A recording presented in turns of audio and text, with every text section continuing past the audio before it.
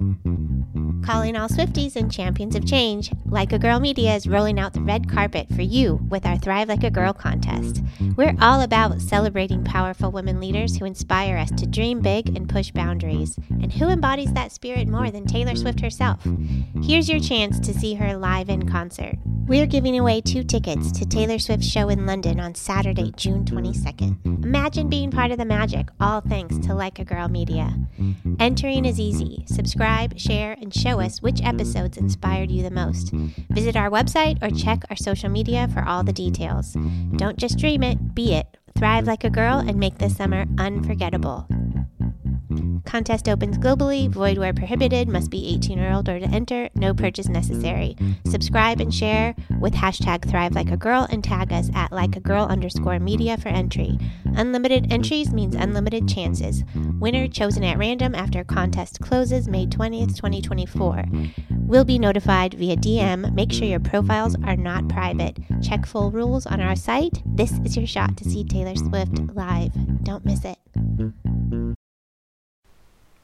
Support for this episode is brought to you by Chirpy Bird Health IT Consulting.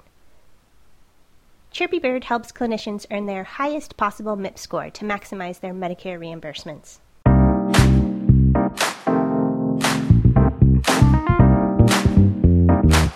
Welcome to the Hit Like a Girl podcast, where with each episode we hear from different women experts in the health IT industry. We like to hear about what makes them tick, how they overcome challenges, work they're proud of, advice they would give to other women in health IT, and much more.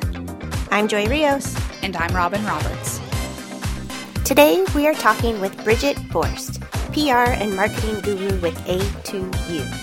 Bridgette's focus is on sharing the value of optimizing business solutions for physicians and hospitals. She's passionate about IT solutions her company offers and is talking about how her own trips to the doctor help her stay up to date and relevant in this space. Absolutely. Well, thanks for having me. I'm delighted to be part of the program. I'll start, I guess, by saying I am not an IT guru. I don't have a background in coding or certainly don't know the first thing about robots. Some days I still feel like I'm trying to get a good handle on just the acronyms in this industry. But a little background on me to add some context here for my role and viewpoint.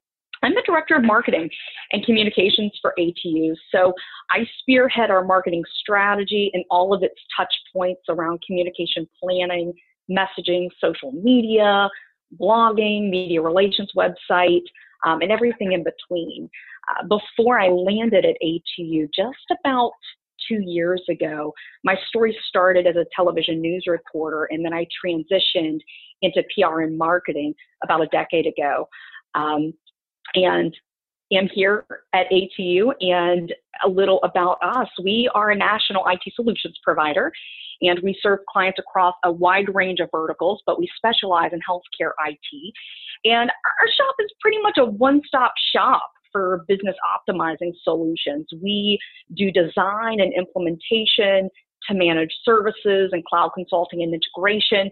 And essentially, we go into hospitals and other businesses and make sure their IT systems are running faster, more efficiently, and that these organizations are delivering the best end user experience as possible.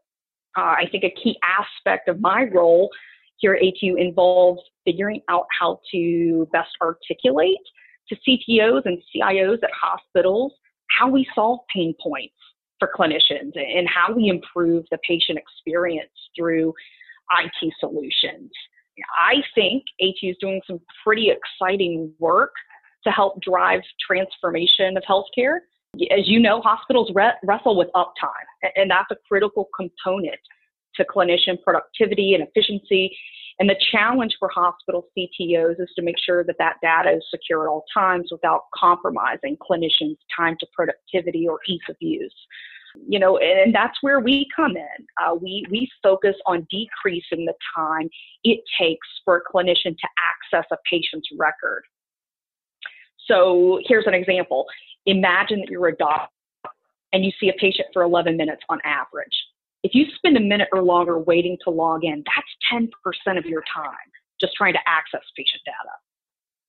And so that's really what we focus on, making sure that healthcare, organizations, they have technologies that are optimizing, that they're not complicating clinicians' ability to provide faster, personalized, quality care. So, Bridgette, when you talk about what you guys can do in improving that time, that's obviously a huge pain point for physicians and the end users, especially the clinical users supporting them, the administrative and triage staff. What are some of the other problems you guys see in the hospitals you work with? I think that productivity is a big one, right? And so hospitals want to also get processes streamlined. They want to increase efficiencies. They want to minimize operational costs. In healthcare specifically, when we talk about achieving decreased time to productivity to improve business outcomes of the hospital, that can translate to more work-life balance for clinicians. That can translate to reduced wait times for medication delivery or scheduling. We're focused on helping hospitals deliver a faster, better care continuum experience. Do you guys ever take time to quantify any of the improvements you're able to make? We do. And so one of the ways that we quantify is kind of going back to that time to productivity. How long does it take a clinician to access a patient's record? And so that is some of the ways that we quantify that work is how fast are they getting to that record? That makes sense. Are there other ways that you can, or that you think that maybe healthcare can take some cues or, some of the pages from the way the retail industry has worked? Absolutely. I think there's no surprise here that the industry as a whole needs to get more focused on personalization. You look at companies like FedEx, for example. FedEx customers can nickname shipments. They can create a personal watch list. I think consumers want to know that you as the company, organization, know their name, you know their history, you understand what they care about. They don't want to feel like another number. So I think, from smiles to systems, patients want to feel special at every touch point of the experience. They want that same level of personalization, if you will, in healthcare that they've been receiving in other industries. I think, another page that healthcare can take from some of those retail folks is just delivering fast experience here, kind of going back to that time to productivity. The average wait time, I think it was, I had read in something a few weeks ago, was that it takes about 20 some days to get in to see your doctor. Like, that's the average wait time. And I think that we're living in the era of the consumer. That's just unacceptable. That hurry up and wait no longer makes for an acceptable visit to the doctor's office. I don't think healthcare can afford to lag behind in technology because patients now more than ever have options. Times have changed. So I think that, America's favorite brands, the FedExes, the Amazons, Disney, these are retailers that are getting the consumer experience right. And while the healthcare industry has made some tremendous strides to improve the patient experience, I still think that there's a lot that we can learn from retail. Yeah, and it would be interesting too, because, when you think about FedEx or Amazon, those are such large corporations. And even though a hospital or a hospital system can be large, they don't necessarily have the same either bandwidth or reach as one of those types of companies. So the key word interoperability comes in, where like what systems are talking to each other, and if you're getting a smile from a patient in one hospital, is it following them to the doctor's office or follow up care sort of thing? What interaction, or how often do you get into that whole interoperability conversation? Yeah, right. A couple good points here. I think that consistency across the board is key, especially when we're talking about patient data. I mean, we're seeing when we go into patients or when we go into hospitals, we're seeing an inconsistent range of time to productivity based on different locations. Maybe you make up the same healthcare organization, but you have, different clinics in different types of areas. Maybe you're trying to access that data, at different points during the day. And those are all things, right, that kind of go into developing an IT strategy tailored per the organization that makes sense, so that we're making sure that we are optimizing those business workflows. Our strategy is, we just make sure that we keep that endpoint design simple and manageable. And one way that we've been able to do that is single image management, and having one endpoint image that all endpoints utilize. So non-Windows-based thin clients, such as iGel technology, that's technology that runs a centralized virtualized desktop. That's one piece of getting the right technology and healthcare systems in place. Imprivata, it's another technology solution that we use to ensure that healthcare systems, are improving that patient experience.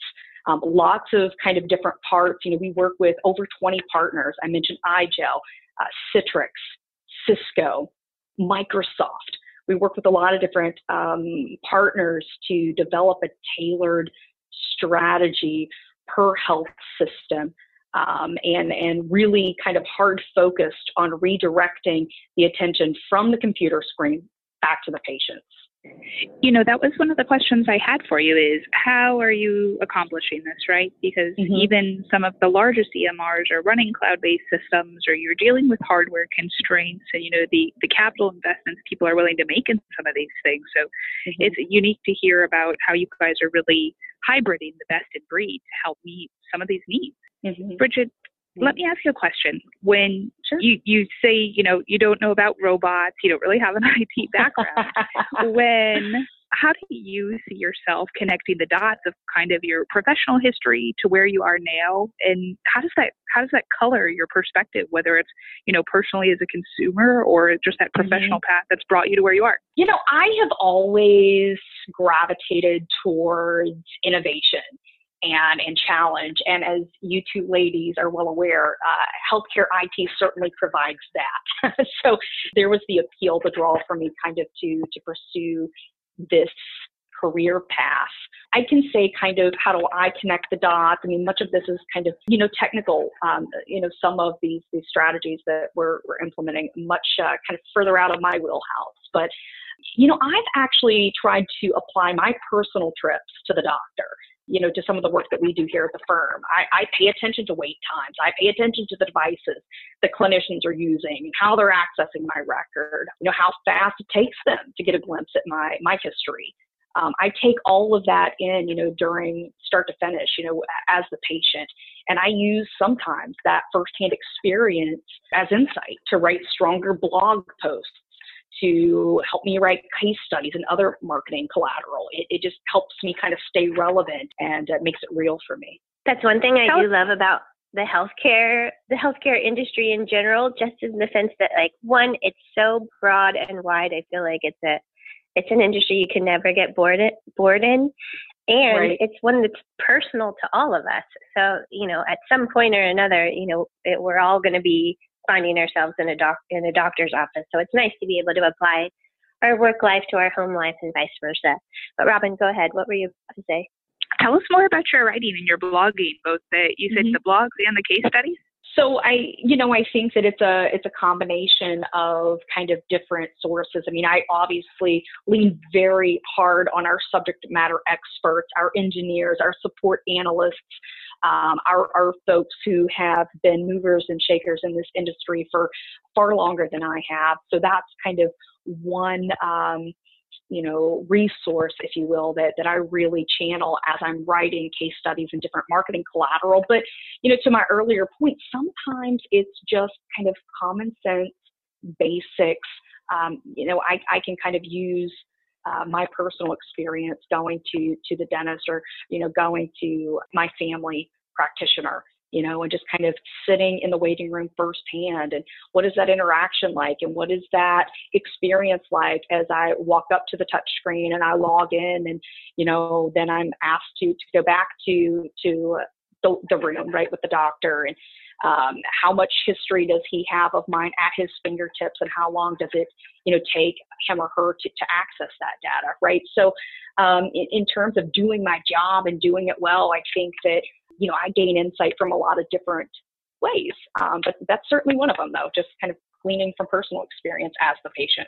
I love that. And that's one of the reasons we started the podcast, was to talk to other people that are, smart, great at what they do, and working in spaces that, we may be acquainted with, but certainly not as familiar or as expert as these other folks out there, being such a vast arena of healthcare. I think that one thing, and this, I'm kind of, jumping around here because we've talked about a lot of different points, but one point that I did want to make earlier is I think that people sometimes don't understand fully the impact of broken IT systems and clunky machines, especially in the hospital, when we're talking about logging in the waiting room, or when they're sitting in the chair, or they're trying to schedule an appointment, or, get medication delivered. I do think that, as we talk about the industry and where it is and how it's transforming, and when it comes to IT, I think that's one kind of point, is that we got to close the gap between IT and the business. And one of the ways that we do that, in addition to kind of putting together a strategy that's tailored for organization, is getting out of the ivory tower. That's what our CEO likes to say. And what he means by that is, we can't create the best possible healthcare experience and leverage IT, to its full capability until we talk to clinicians, until we're patient focused. We need to walk in the shoes of doctors and nurses and really understand the clinical workflow in order to be able to simplify that and make, those efficiencies better and processes streamlined and so forth. Let me ask a specific question. You said walk in the nurse's shoes. Every hospital out there is trying to do more with less, meaning nursing caseloads are just, they're ridiculous. The patient to staff ratio, this is a huge pain point. Do you think that your solutions, the efficiencies that you guys are able to promote, and I'm going to be devil's advocate for a minute, is it such that the folks in the ivory tower, to use your word, see this as a way to just continue to do more with less? Do you see that technology, even in a very efficient way, maybe also being a burden when we talk about all these different systems and all that there is to do in a day? I think that when we talk about kind of the digital transformation and EHRs and kind of moving in that direction, that gets a bad rap sometimes, especially in healthcare, because this technology is supposed to, be designed to make things better, right? Improve the patient experience. But when technology is lagging and clinicians have trouble logging in, or, it's too complicated of a process, it's not simplified, then that's where it gets kind of a bad rap. And so we really try to optimize, right? Not complicate clinicians' ability to provide that faster, personalized quality care. And one of the ways we do that is to get out of the ivory tower, and how and why is that done? I think that we tend to design technology primarily. We sit behind computer screens all day. When I say we, I'm talking about the IT professionals representing the technical folks here at our shop. We sit behind computer screens all day, creating systems and tools from an informed technical perspective, aiming to theoretically improve patient care. Yet sometimes we lack the true knowledge of what a day in the life looks like for a clinician. And I think that's what we're trying to do differently at ATU, is really kind of shift the paradigm from idealistic to realistic by shaping technology, IT solutions and IT plan with the end user, primarily the clinician, in mind. So that's what I mean, when I say, really striving to walk in the shoes of doctors and nurses so that we can make smart recommendations around design and implementation. That makes a lot of sense. I've been thinking as you're talking about certified EHR technology, and in 2019, there's this new requirement for clinicians that they have to have what's known as the 2015 edition. Does that mean anything to you? And on the hospital side of things, it's ultimately an upgrade in what the EHR technology is capable of doing. So, just written into the certification standards is more capability to be able to communicate with other providers and other settings of care, as well as patients. And, with APIs and just really like, how is that hitting your world? And I guess kind of as a sub question, I keep thinking, and this is kind of even outside of healthcare, I'm looking at my phone and thinking, it's this constant need to upgrade and this, ongoing cultural experience that, you're always, you're going to be behind the times if you don't always have the latest and the greatest. And it makes me empathize for these clinicians who are either, cash strapped or they're not early adopters, but then find themselves completely late adopters or left behind. And I know that's kind of a big bubble or, word cloud of a question, but I just, in thinking about the context of how quickly technology is changing, can you speak at all about like how hard it may be for folks to actually keep up? Right, like me, especially someone who's new-ish, right, to this industry and just, and others in general. Yeah, I think that, this is such an evolving industry and there is so much to learn and stay on top of. I won't pretend to be an expert on certifications or, different regulation or anything, but what I can offer is that there's opportunity there, there's challenge there. I think that programs like yours, this podcast, and publications like Digital Health Today and Health IT News and HIMSS, those are publications that I think getting in front of industry conversations, and they're sharing insight and value for professionals that work in the industry. I think that is one way to try to keep up with the new trends and all that there is to learn in this very fast-paced, evolving industry that we call health IT. I'll agree with you. I feel like, Robin and I are subject matter experts in our area, but there's still so much to learn in so many other spaces. And I feel like that's one of the benefits of having these types of conversations of like, I'll share with you my side if you share with me yours, because I think the only way really for us all to move forward and really gain traction is to continue learning from each other, and not only just continuing our own education and making sure we're good at whatever our specialty is, but being open and available to learn from everyone else's expertise. Really, we got to put all the pieces together, it seems like. Absolutely. I was just kind of thinking here as you were talking, Joy, about all that there is to learn, and whether you're an SEM in a particular field in health IT or just kind of starting out. Advice that I would have in particular for women starting out in IT or in health IT specifically, I think the industry is waking up to the value of women in tech. I think times are changing. I think that, don't be afraid to fail. Ask questions. Find mentors in this industry. To your point, it's very much evolving. Lots of publications and great programs out there like Hit Like a Girl podcast, right, that these folks can lean on. And I think that, people should make time to sharpen their saw, especially folks who are women in particular who are entering tech. I mean, there's a lot to learn, and it can be overwhelming, and I can say that kind of being 2-ish years into this industry. So lots of great opportunity there, and definitely lots of great resources to help women advance in this industry and keep their finger on the pulse of what's happening. Yeah, I like how you said earlier, you're still acquainting yourself with the acronyms. And even, Joy and I living a small lifetime in this space, we run up against things and I'll look at her and she looks at me and we go, what's that? And sometimes we both sit there and go, neither one of us know. And so we're trying to Google it in a professional manner and find out which way is up and down and how it relates to what we're doing. All right, here's a fun question. Do you have a lady boss crush out there? Anybody in particular? I truly believe that ATU is winning the IT game because this company is smart enough to put women in the driver's seat.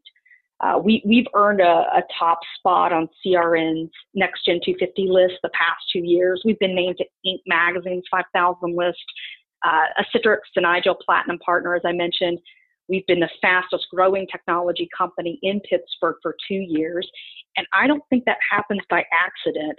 I think our female leaders have been a huge part of that success story. So I guess, to your earlier question about who's getting it right and who do I admire, I guess I would look internally in a lot of ways because empowering women is part of the fabric of our culture. I'm really proud of that. We have had women in leadership positions at ATU and in STEM positions, ranging from engineers and support analysts, director of ITs, vice president of operations, business managers, and so forth. I'm the director of marketing and communications. I'm a department head, and I serve on ATU's leadership team.